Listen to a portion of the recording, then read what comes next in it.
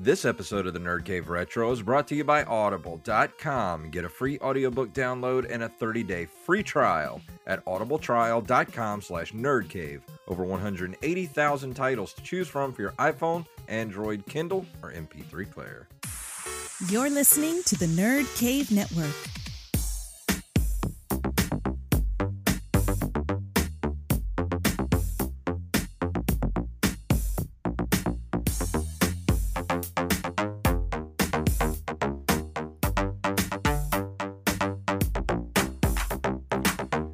Greetings, programs, and welcome back to the Nerd Cave Retro Show. My name is Jason Robbins. And I'm Derek Diamond. So how was your week, my friend? Week was pretty good, relatively uneventful, which I guess isn't a bad thing. Yeah. Today I started working doing sound editing for the short film that you and I were both a part of this past summer, Survey.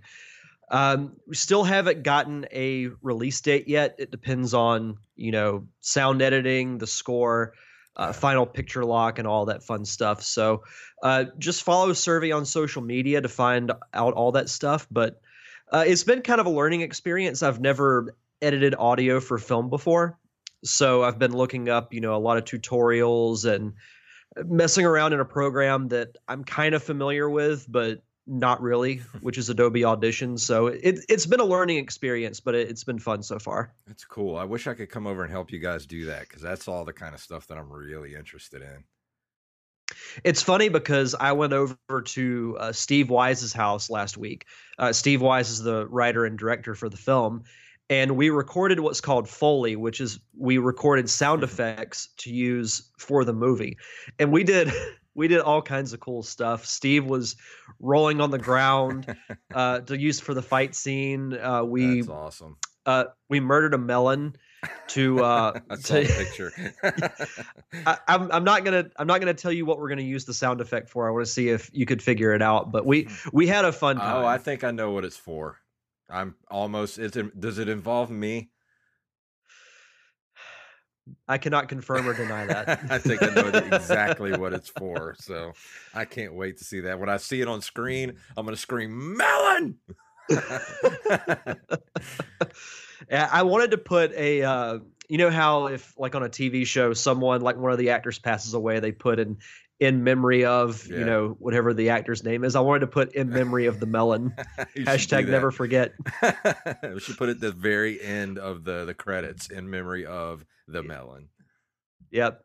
This movie's for the melon. Yes. I can't wait till it comes out.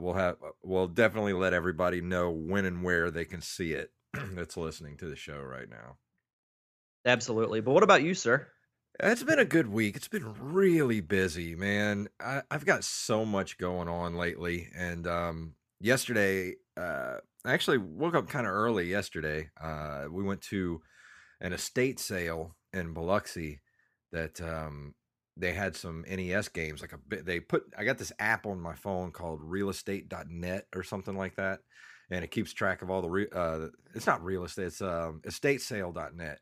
And they tell you where all the estate sales are, and then they have like pictures, and on this one they had like this huge Tupperware tub full of Nintendo games, like in the box, some out of the box. Most of them were in really good shape, and they still had like their instruction manuals and stuff. They had a huge tub of Atari games. So I was like, all right, told my wife, like, we're getting up early, we're gonna get there, and I'm gonna pick me up this entire tub of NES games. I'm just gonna bring like $100 with me, and I'm just gonna get this whole tub. So we get there at like 7:15 in the morning, and it starts at 7:30. And already there's like probably about 100 people in front of us. And They were saying the people were the very front were there at like 3 in the morning. And I look, and there's these two guys that are like maybe mid-20s, early 30s, hovering around 30, and I could tell, like, they had the look about them. I'm like, I told Tina, I was like, those two bastards right there, those two guys, they're here for those video games. And sure enough, it took me an hour to get in because they were only letting like 30 people in at a time. They let in 30, and then those 30 would come out. They let another 30 in, and then they let a few trickle in here and there, like 5 at a time, 10 at a time. So finally we get in, and I'm running through the house. I'm just like frantic. I'm like, where are these games at? Where are these games at? And I find one of the ladies that worked there, and I said, excuse me, I saw that there was a huge box of Nintendo games. She said, oh, I'm sorry. The first guys that came in, they bought the whole thing. I was just like, Tina, I'm going to buy one of these like porcelain figures, and I'm going to run outside and see if those guys are here, and I'm going to mug them. But yeah, I was crap out of luck with that one, man, because there was such good stuff in there. I saw so many good games in the picture that they posted, and I knew those guys were there for that, dude. I called it. I told them, I was like, we were probably about, half a football field away, probably like 50 yards away from where we were at, and then like I locked eyes with those two guys, and I'm like, I know what you're here for. But yeah, I was right. She said it was the first two guys that came in, bought everything. And so I missed out, but I did get really lucky. We went to the flea market, and I like to collect vinyl too, vinyl records. And I found some really cool 80s stuff. I got Cinderella, the hair metal band Cinderella. I got Motley Crue, Theater of Pain, Huey Lewis and the News Sports, and what else did I get? Oh, yeah, I got Van Halen, 1984. Oh, nice. Near mint condition, like they've never been touched. Still in the plastic. And I got them for $2 a piece. I was like, that's awesome. It was a good Van Halen's one of my favorites. Oh, yeah. You can't pass up any Van Halen if you come across it, especially a vinyl in that good a shape. Man, these things like, look, let me reach back here real quick. Show you. Like, look at this Motley Crue. Oops. Knocked off my little porcelain doggy. Like, look, can you see this? Hold on. Let me see if it's right in the camera. Look. Yeah, let me make this full screen. Holy crap, that's look awesome. At that. It's still in its wrapping and everything. Yeah, it's not even touched. Perfect. That's awesome. Perfect condition. And I got them for $2 a piece. It's nuts. So wow. It was a really good day at the flea market. I didn't get any games though. I did run into a guy who was putting out a bunch of, and we got there kind of early. We got there at like 8:30 in the morning. Well, no, it was probably like 9:30, and not a lot of people were even set up yet. It was weird because it was a really nice morning, and I got there, and this one guy was putting out a bunch of Game Boy games. But I happened to mention to him, I was like, well, I would get some of these, but I don't have a Game Boy. And he was like, well, I have 2 of them buried here somewhere. I'll dig through and look for them. And I told him, okay, well, I'm going to go look around a bit, and I'll come back. And if you have a Game Boy, I'll buy a Game Boy, and I'll buy some games. And I came back like an hour later, and he still hadn't found them yet. So I just kind of let him go. I didn't want to buy the games if I didn't have anything to play them on. If I come across a Game Boy, I'll pick one up because he's always got Game Boy games. This one guy, he's there every weekend. And he's actually the guy that I got Mega Man 2 and Teenage Mutant Ninja Turtles, the arcade game, from last year sometime. And I got him for $5 a piece. So his stuff's really cheap, but it's in really good shape because I think this guy is one of those guys that goes to the auctions for like, what do they call them, storage bins. And just empties out these storage bins. Sometimes he gets lucky with like old video game stuff. So he's always got good stuff. And I always keep an eye out with him. So if I can come across a Game Boy, I know he'll always have good Game Boy stuff. That's awesome. You don't hear too many people who have like vintage Game Boy stuff. Yeah. Even at stores around here, you don't see Game Boy that much. People really don't get rid of them. I mean, even those, the first run of the Game Boys, I mean, those were, think about it. The Game Boy lasted from 1999 to when was it discontinued? Like 2002, 2003. That sounds about right. It was like somewhere around there, right around 2003. I mean, that's like you got a good 12, 13, 14 years of life out of that one product. And people don't get rid of them. So if you run across one and it definitely still works. I mean, those things were built to last. And if you find one, definitely pick one up. For sure. But enough about that. Let's go ahead and move into the news for this week.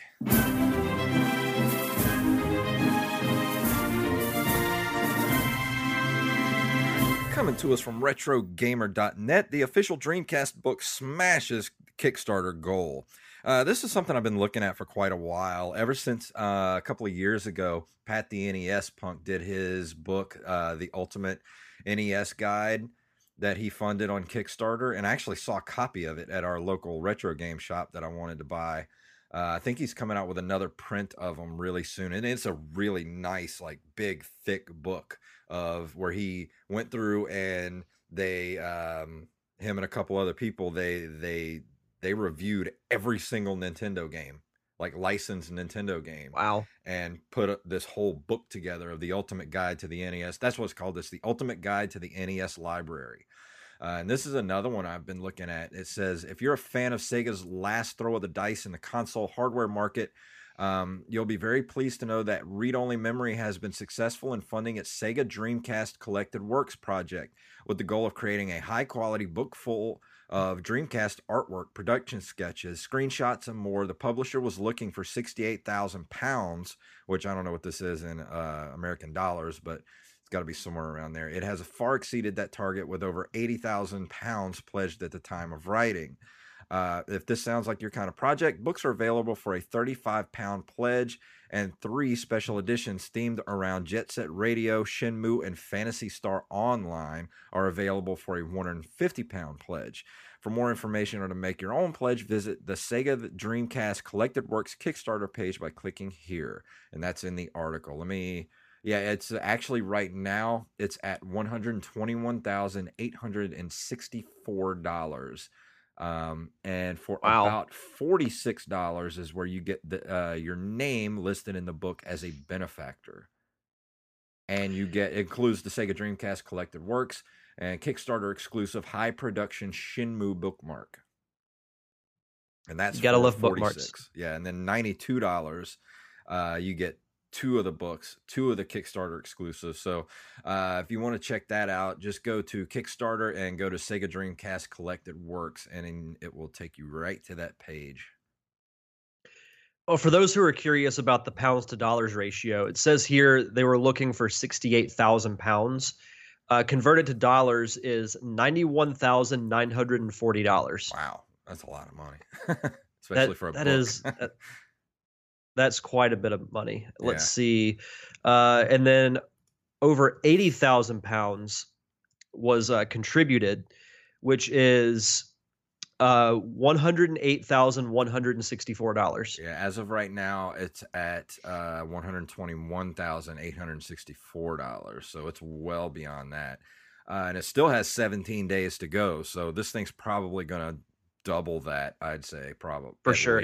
It's pretty close to it now. And, you know, I'd never read about this story before, but it's definitely interesting because the Dreamcast, like, I didn't hate the Dreamcast system. I actually did own one for a period of time for the Sonic games, and even Phantasy Star Online was a lot of fun. Yeah. But I feel like the Dreamcast never really got the opportunity to really succeed because the PlayStation was out. I want to say the Xbox was either out or was about to come out. Yeah, it's just kind of, Sega got kind of lost in the shuffle with Sony and Microsoft coming into the game. No pun intended, but the Sega's they're still doing well for themselves. I mean, they still make games. They had Sonic Mania come out. They've got a Sonic Forces coming out later this year. So Sega's still around. They're just not doing consoles anymore. I think it's best for them to I don't know, maybe one of these days, if they can come up with a cutting edge, a console, or come out with something that could not necessarily rival the PlayStation or Xbox, but if it comes out and it's something that's completely on its own and it stands up as well as the Switch, I think Sega would have another shot at the console market. But I don't know. I think Sega's better off focusing on games and, like trying to get, Crash Bandicoot back out there, get Sonic back out there, try to make better games so that people don't, look that, Sonic's kind of been sullied over the last few years because of those horrible 3D world games. But then you see what happens when somebody comes out with, what do they call it? The Sega, the Sonic, the new Sonic game that came out. that was Sonic completely Mania. yeah, Sonic Mania that was completely, done by fans. And you see what happens when you go back to what makes the game work. Like, just do Yeah. that and people will flock to it. That's what they want. Yeah, it's interesting because I remember being excited to play the Sonic games when they were transitioned to 3D, but they never quite got it right. And it was Sonic Mania. It looks just like the old games with the graphics are a little bit better, but even the sprites and everything look almost exactly the same. And I haven't had a chance to play it yet, but I'm really excited to. And I've heard nothing but really good things about it because they say it brings the charm and the fun from the old games back to the modern age. Yeah, and that's what it's all about. You got to have that charm, and Sonic had charm. He had just as much charm as Mario or Link. It's just they kind of took him in a weird direction, and it really kind of sullied it for a while. Yeah. Our next article comes from games.mxdwn.com. Crowdfunding campaign launched on Indiegogo for retro gaming console CD. And their logo is actually kind of cool if you look at the article. CD LLC recently published a crowdfunding campaign via Indiegogo for their new retro gaming system. They launched for the CD console, which is a game console that plays original discs from PlayStation 1, Neo Geo 3D, TurboGrafx CD, Sega CD, DOS PC, and more. Well, and the picture actually shows it looks like you can actually play console games on it as well. Because it's got a picture of a Genesis cartridge. Yeah. Let's see. It was created to give gamers a chance to play their favorite retro titles on new TV sets and all in one place. Some companies offer remastered versions of classic games already, such as Sony's newest Okami HD and Nintendo's port of old Mario arcade games coming to the Switch. But not all old titles are featured in the newer system's libraries. There are still games that remain in their original format and can only be played on their original console. Using CD, gamers who still have their original cartridges, CDs, DVDs, etc. will be able to play them using one system, and graphics will look better with the optical drive technology. Some of CD's other features include streaming from YouTube, streaming audio files, HDMI features to allow CD and DVD burning, and backing up and sharing emulated games. This sounds amazing. Yeah, well, this is actually worded kind of weird. It says streaming from YouTube. Does that mean it's going to have like a YouTube app on the machine, and you can stream your games to YouTube on your own channel, or can you just watch YouTube videos on the machine? Yeah, the wording of that is really interesting. It also says here, using original cartridges such as those from the NES will require purchasing a Retroad adapter that can be hooked up to CD without issue. So, in theory, this sounds really cool. Oh, so that must be what this thing is, because the CD itself actually kind of looks like almost like a modem, but with a CD drive in it, and then it's got this little offshoot with this other little thing on the side of it that connects to it that has the Genesis cartridge in it. So I imagine they're going to have different ones for like Genesis, Nintendo, or because I don't see any other slots on the machine, or maybe there's one behind the Genesis cartridge. It looks like there's one right behind it, yeah. Okay. So that'd be cool. And you can even see here on the side, it looks like they have a plug-in for a Super NES controller. Yeah, I do see that. Yep, that's on the right side there, and it's got the Genesis controller ports right in the front. But I would contribute to this. I don't see, because this actually might be one that's like an 8-bit and one that's a 16-bit, because this actually looks like it might be Super Nintendo that goes in right behind the Genesis slot, because if that's a Super Nintendo controller port, I don't actually see a regular Nintendo port. So there might be a separate one that uses an NES and maybe a Mega Drive, or what do they call the original Sega? Is it the Mega Drive? That Master System. Master System. Yeah, I kept thinking Mega Drive, but the Master System. There might be two different ones. Could be.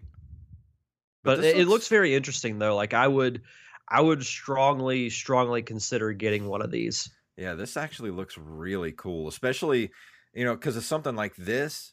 This completely wipes out the need to have to go get like a PlayStation and TurboGrafx 16 and all that stuff. You can just get like not even worry about it and just get this one machine and you can do it all in one place. And that's awesome. Yeah, absolutely. But moving on, let's go ahead and move into this month in video game history. Starting in September 1st of 1988, Nintendo revamps Doki Doki Panic and releases it as Super Mario Bros. 2 for the Nintendo Entertainment System in America and the PAL region. This game would be released in Japan as Super Mario USA in 1992. One of my favorite Mario games of all time. I love how different this game is, and it kind of transitioned from what we knew of Super Mario Brothers into the later games like Super Mario Brothers 3 and Super Mario World, all those games, because they all kind of took, something from Super Mario Brothers 2, because it was like, I'd say Super Mario Brothers 3 was almost like a mashup of Super Mario Brothers 2 and Super Mario Brothers 1. I know we've spent numerous episodes of this podcast defending this game because I a lot of love people don't like that it's different, but I actually do. I never knew until, years and years later that they revamped a Japanese game just with Mario characters. I always just thought it was Mario Brothers 2. And I still associate it with that. I'll say I actually had a little more fun playing this game than I did the original Mario Brothers when it came out. Much more fun, I thought, than the first one. Like, don't get me wrong, I still love Super Mario Brothers 1. That's still one of the very first experiences I ever had. I think pretty much everybody had for the original Nintendo. But Super Mario Brothers 2 was in a class all its own, man. It was a completely different game, complete different play style, and the graphics were better, the music was better. It was just a better game all around. I don't disagree with you on that. September 14th, 1989, Capcom releases DuckTales for NES based on the Disney animated TV series of the same name. Still one of the best NES games of all time. One of the best games of all time, I think. Yeah. I remember when we reviewed this with Paris Lilly. I just remember, still haven't played the original NES version, but I have played the remastered that's on Xbox 360, and it's a lot of fun. It is. It's one of the more challenging platformers, but I think that's a good thing. Oh yeah, if you've never played DuckTales, you are doing yourself a disservice by never having played that game, either on the Nintendo or the remastered version. Either one, get your hands on it, because it is one of the best platformers ever that has ever been made. In September of 1989 in September, Atari game releases Stun, S-T-U-N runner in arcades, a 3D polygonal vehicle combat racing game.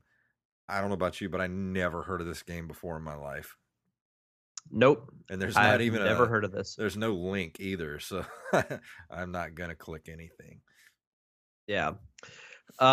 September of 1994. Now we're in the 90s. Yeah, now we're in the 90s. Microprose releases Master of Magic.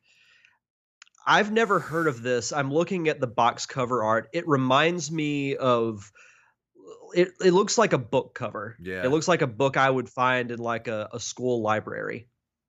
Looks like a point and click adventure to me.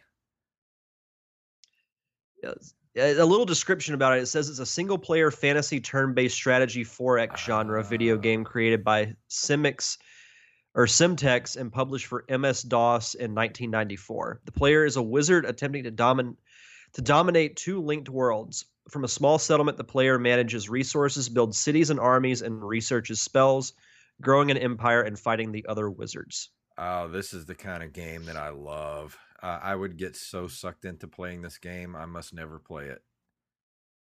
City building games and world building just get me every time, man. I have to stay away from them. On September 9th of 1994, the Super NES version of Mortal Kombat 2 is released with all blood and fatalities left intact. The first major release on any Nintendo console at that point to have such content. if I'm not mistaken, I think the content was there, but you had to enter a code, or you actually had to go into the settings to turn on the blood and gore.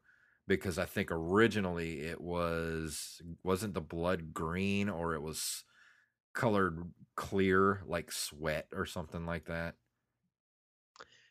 Yeah, that sounds right. I'm looking it up right now. I remember it being a big deal when they took it out for the first game. Yeah. A lot of people weren't happy about that.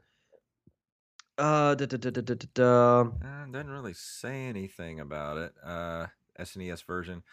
Oh, here it is. It just The Oh, go SNES ahead. version was developed by Probe Entertainment. Because of poor sales of the censored SNES version of the original game, Nintendo decided to allow depictions of blood and fatalities this time around. Because the industry-wide rating system was not expected to be in effect until November 1994 at the earliest, this version had no formal rating. Instead, a warning label was put on the game's box in order to inform prospective buyers about the game's mature content. The Japanese version, however, is censored to a degree, with green blood for all fighters, as well as the screen colors turning black and white for all character-specific lethal fatalities.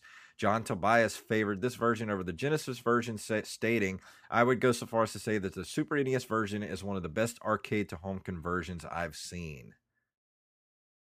So I don't know who John Tobias is, but that's Yeah, is in I'm the not middle sure of the either. article here.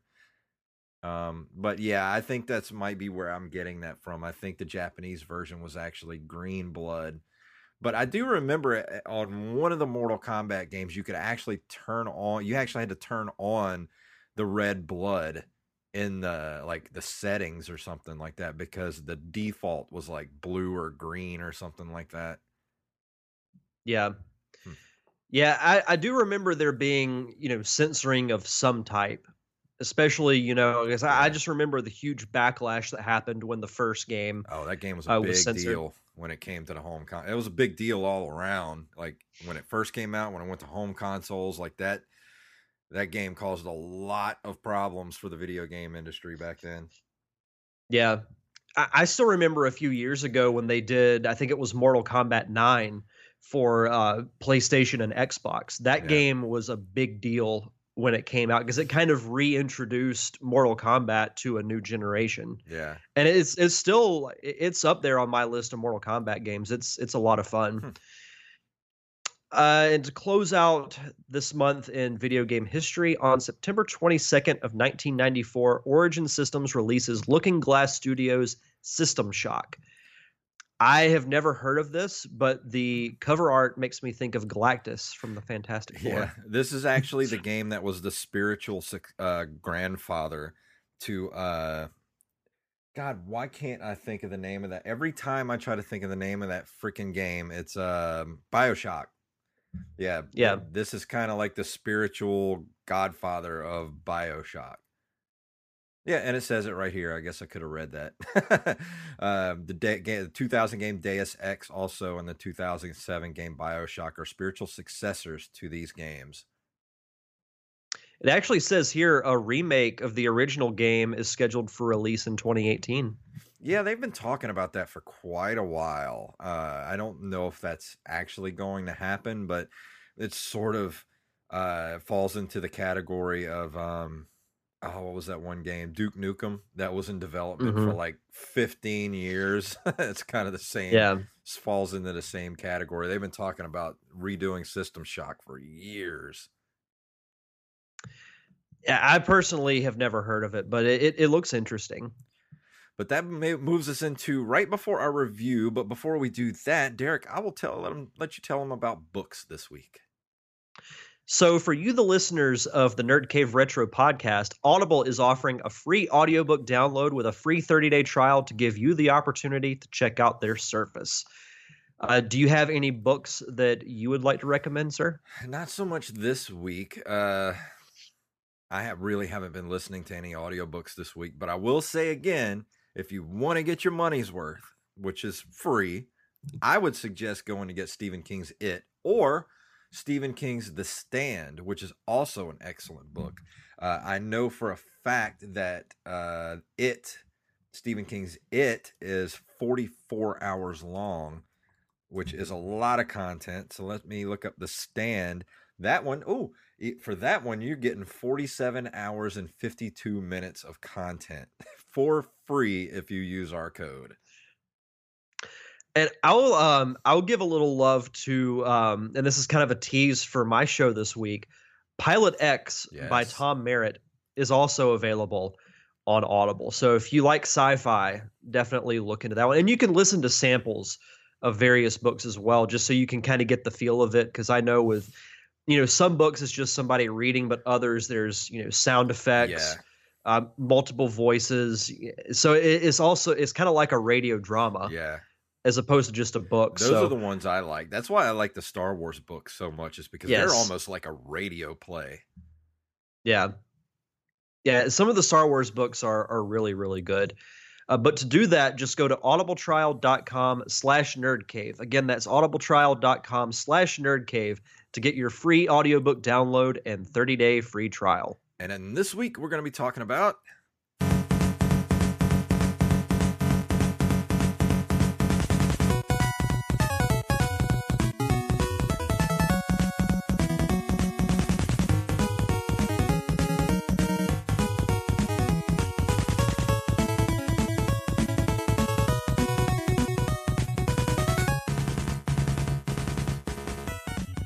This game's got some really good music in it, man. Like I've never played this game before until this week, and I didn't realize how good the music was. Like when I was capturing music for this game, I didn't know what I wanted to use, but this was probably the most jauntiest tune in the game, and I was like, this is the one I'm going to use because the music in this game is so good. And this week we're going to be talking about the game itself is Jackal. It was also distributed under the title of Top Gunner, and it's an overhead run-and-gun style shoot-'em-up video game by Konami, released for the arcades in 1986. The player must maneuver an armed jeep in order to rescue prisoners of war trapped in enemy territory. And let me see, it came out on the NES in September of 1988.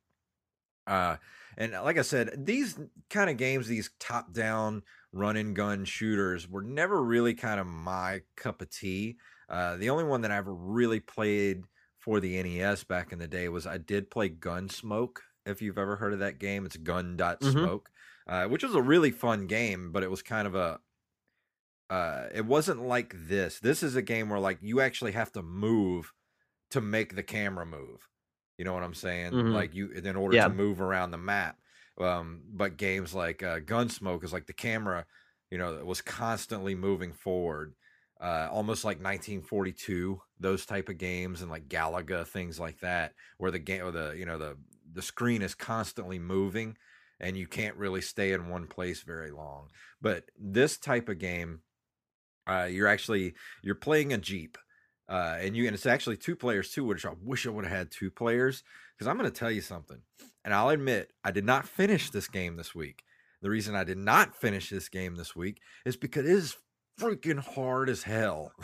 This is one, like the first night I played it, my thumb hurt so bad I couldn't play Nintendo for like 2 days because I had a blister. And I actually think the next time I play it, I might actually try to play it with the NES Advantage, because I did play it again the other night before to try to get as far as I could before talking about it. But I've played it like 3 times so far since actually receiving it in the mail by one of our listeners, and I don't have his name right in front of me. I wish I could look it up. I don't remember. But thank you very much. You know who you are, and I will look it up here in just a second because I do want to get his name right. But yeah, it's tough on the thumbs, this game. And let's talk about the plot. Jackal Unit is an elite group of 4 soldiers that have undergone a harsh training regimen to survive in any environment. The team is composed of Colonel Decker, Lieutenant Bob, Sergeant Quint, and Corporal Gray. They have been given a mission to drive 2 armed jeeps into hostile territory in order to rescue and extract POWs. Jackal can be played up to 2 players simultaneously. A second player can join in during gameplay anytime, and the 2 jeeps are numbered on their hoods to indicate which player is controlling it.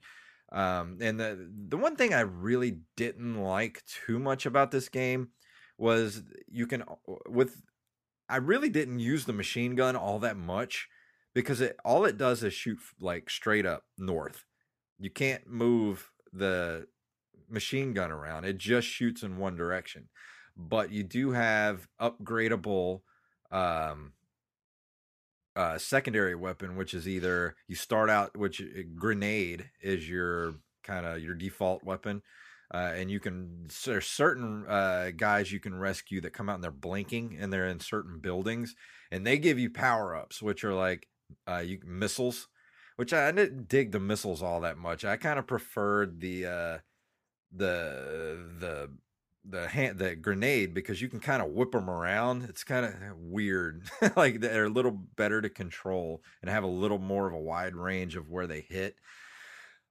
But man, I got to about level 3 on this game and I couldn't get any further.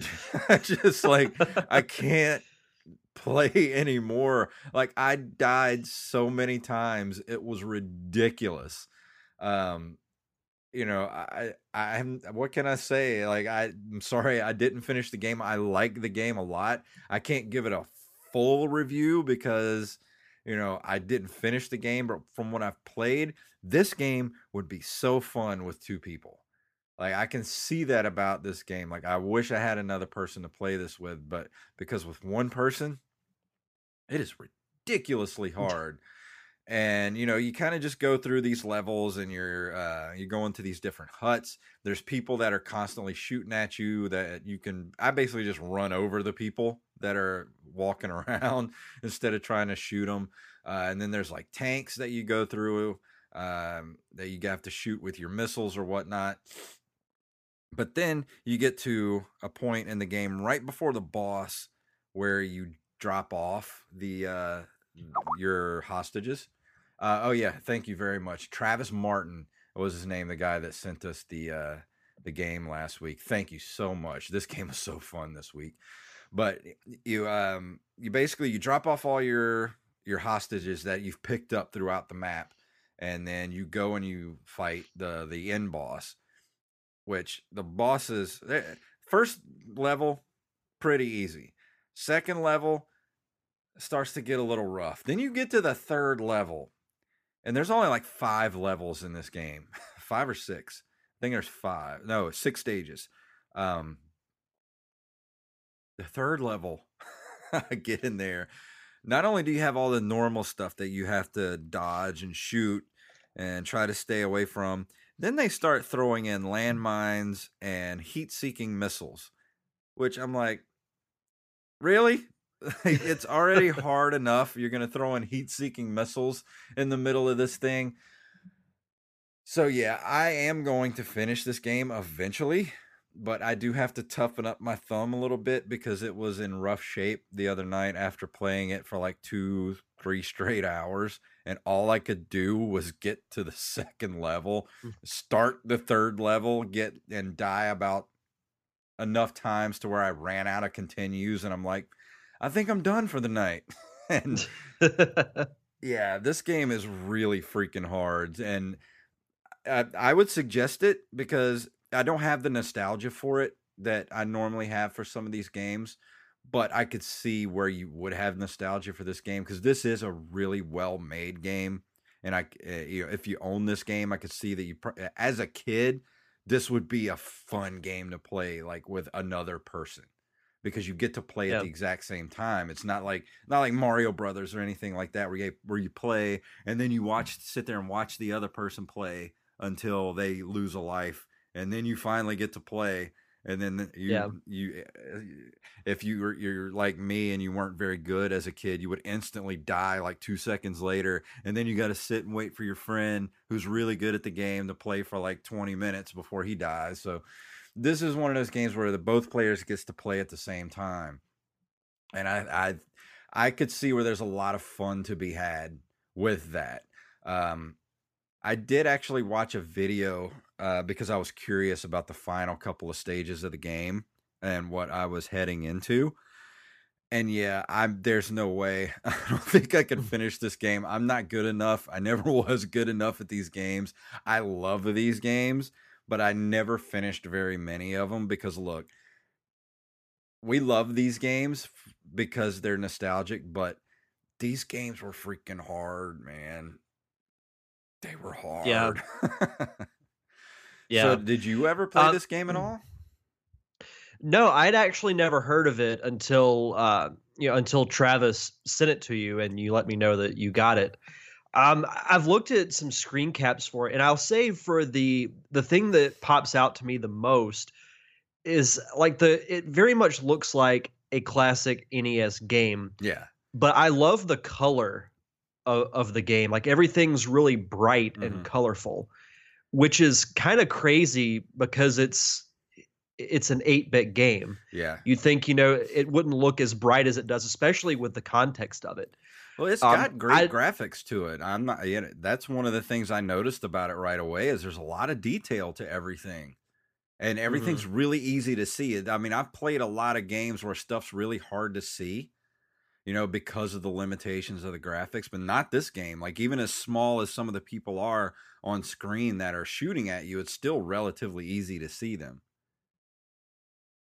Yeah, I'm looking at a screen cap now of what looks like a desert of some type, and you have your grains of sand.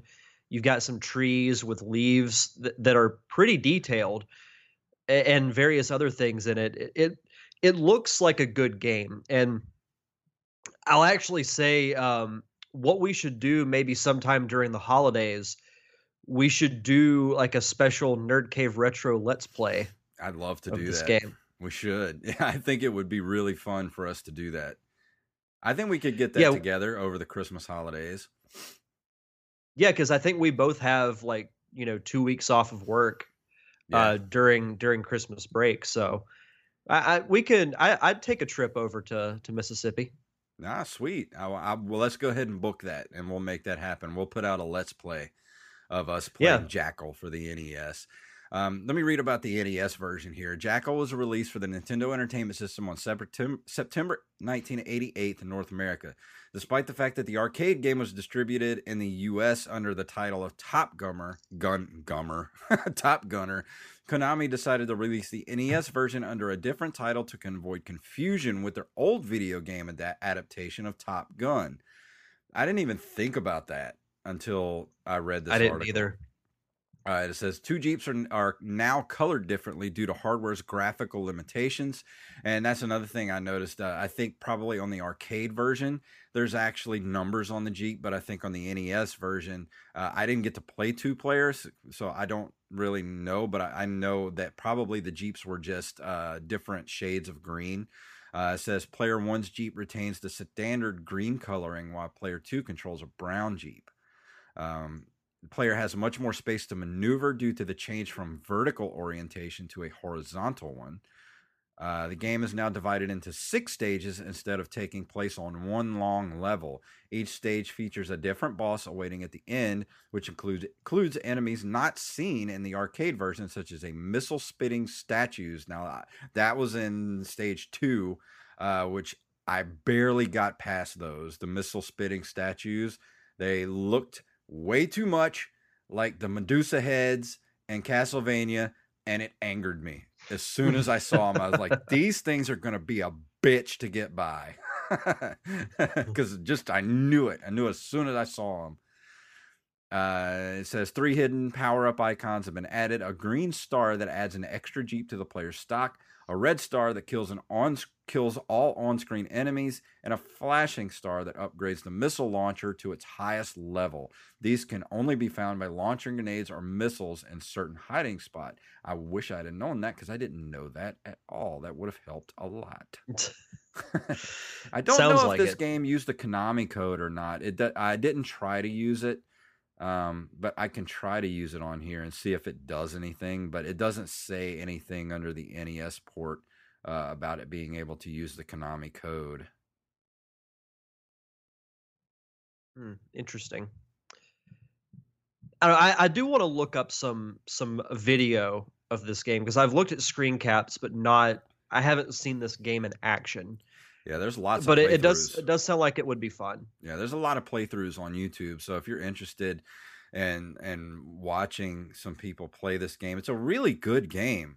So if you want to do that, just go to YouTube, just type in Jackal NES playthrough, and I guarantee you there's probably going to be like 50 videos pop up. Yeah, I'll definitely check it out sometime this week. But yeah, there's not really much as far as story in the game. Like, I told you the plot of the game, but this isn't the type of game like, Ninja Gaiden or anything like that where there's like cutscenes or anything like that. It's just kind of like you go through each level. Yeah, you rescue as many of the POWs as you can. You defeat the boss, and then you move on to the next level. And you basically do the same thing over and over again for 6 levels. I would love to be able to get to the 6th level and tell you about it, but I did not get that far. So yeah, we'll do it. We'll do it for the Let's Play. Yeah, we'll do it and see how far we can get. And just get ready. You might want to start doing some training now. Get your thumb nice and calloused up because it will be hurting for days afterwards. So yeah, that's pretty much all I have to say about it. On a scale of 1 to 10, I mean, it's a great Nintendo game. I would give it a high recommendation, but I mean, it might not be people's cup of tea. Like if you're into RPGs or, people are into different things. Some people like racing games. Some people like, side scrollers, platformers, but just as an overall fun NES game, I'm going to give it an 8 out of 10. And they're not that expensive either. Like I've seen this game at the local retro shop for like maybe $5-6, like a good copy of it, because these aren't very rare by any stretch of the imagination. So you can pick up a copy of this for really cheap if you have a Nintendo or a retro console and you're interested and you like these type of games. I'll give it a high recommendation. I'd say go pick up a copy of it right now. That's awesome. That's pretty high praise. Yeah, for this type of game. I mean, if you're looking at, it's because it's good for what it is. I mean, I'm not, if it comes down to like, would I rather play this or Legend of Zelda? Of course I'm going to pick Legend of Zelda because, that's my type of game, or Metroid. That's my type of game. But as far as just a regular sit down and play fun factor, this is a really fun game. So I mean, that's what I'm basing it on, because like I said, these aren't really my cup of tea. Like I did play, I think 1942 for the NES when I was a kid, and I did play Gunsmoke. But other than that, the kind of top down run and gun shoot 'em up games, they weren't really my thing. Yeah. But it's a good game. I didn't play though. Too many of those either. Yeah, it's a great game. I mean, I highly recommend it, especially if you're into that type of thing. This is right up your alley. Well, I definitely look forward to doing the Let's Play for it. Because it's. Oh, go ahead. I was going to say, this will make a great Let's Play. I think we should definitely talk about doing that over the Christmas holidays. I think people would enjoy that. Oh, absolutely. But that's all I have for it. If you got anything else you want to throw in about it. No, just thanks again, to Travis for sending that over. It was cool to get something like that from somebody who listens to the show. And I've always said this about podcasting from day one: if it makes a difference to one person, then it's worth it. Oh, absolutely. It's just nice to know that there are people listening and people get, they like listening to it. It helps them through their day and they get enjoyment out of it.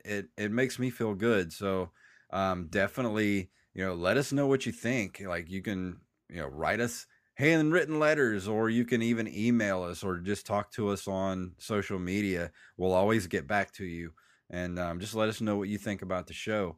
And on that note, also, make sure you go to iTunes or wherever you get your show from and leave us a review. Nobody left us a review this week on iTunes, I don't think. I'm just checking to make sure. But yeah, that'll help us get up in the rankings and get us in front of more people. So the more reviews we have, the better. So all you got to do is just go in there and give us a rate, wherever you listen to us from, like iTunes or wherever. Please just leave us a short little review, and that will help us out tremendously. Absolutely. But on that note, is there anything else you wanted to actually? Oh yeah, we need to plug their show that's coming up this week. So tell them about that. Yeah, so be sure this Thursday to check out the newest episode of the Derek Diamond Experience. One of my favorite episodes that we've done. That was fun. It's myself, you, and fellow podcaster Tom Merritt do a roundtable about podcasting. So if you're just a podcasting fan in general, or you might be interested in starting one yourself, definitely check it out. It'll be out this Thursday on all podcasting platforms. Or if you want to follow me on social media, I post the episodes, on Twitter and Facebook. On Twitter, just search for @DDiamondPodcast. And that was a really fun episode to do. I enjoyed that a lot. I can't wait to actually go back and listen to it. For this week, for the Pop Culture Palette, we had Travis Mills, who is the head of Running Wild Films. And he directed the movie Blood Country, which is about to make its theater run starting early in October, I think first week of October or so. And then he's about to work on another film that is scheduled to start filming in just a couple of weeks. So go over there to @PCP Show or Facebook.com/PopCulturePalette, and you can pick up that episode and let us know what you think, because we had fun making it. Actually, that was a hard episode to make because Skype was being a bastard that night, and as it likes to be. Oh, man, that was a rough night. And then we had to restart the episode at one point, and then we had to do our extra episode for the Patreon people that night. I was so exhausted by the end of everything. I was just like, why do I do this to myself? I almost quit podcasting at that point because I hated Skype so much. It's, even though we're using it right now, I can tell you from experience, it's a terrible software. Yeah, it's awful. I hate it. I wish there was. Yeah. There has to be something better. I mean, we can't. Microsoft or Google, whoever owns Skype now, please do something with it. That's our plea right now. Please help out podcasters, because we need a better version of Skype, something better. We just put one guy on it, that, or the one guy you have working on it right now, the one guy that's down in the basement in the corner that you won't let go to lunch. Like, just give that dude like one more guy down there to help him update Skype and make it better. That's all he needs. Like, and give the guy a sandwich. Poor guy. He's been down in the Microsoft basement or Google basement for like 6 months now. Hasn't seen the light of day, and he's had like 3 cups of soup in the past 6 months. So please just throw the guy a bone and give him some help down there to update Skype. He probably has to Google the sun to see what it looks like. Yeah. That's how long he's been down there. But on that note, let's go ahead and get out of here. What do you say? Let's do it. Music here. If you would like to email us, you can email us at nerdcaveretro@gmail.com. We're on nerdcaveretro.com. We're on Instagram and Twitter at nerdcaveretro. You can follow us individually on Twitter at jfuntastic and at Derek_Diamond. And we're on Facebook.com/nerdcaveretro. So Derek, tell them what it's all about. May the way of the hero lead to the Triforce.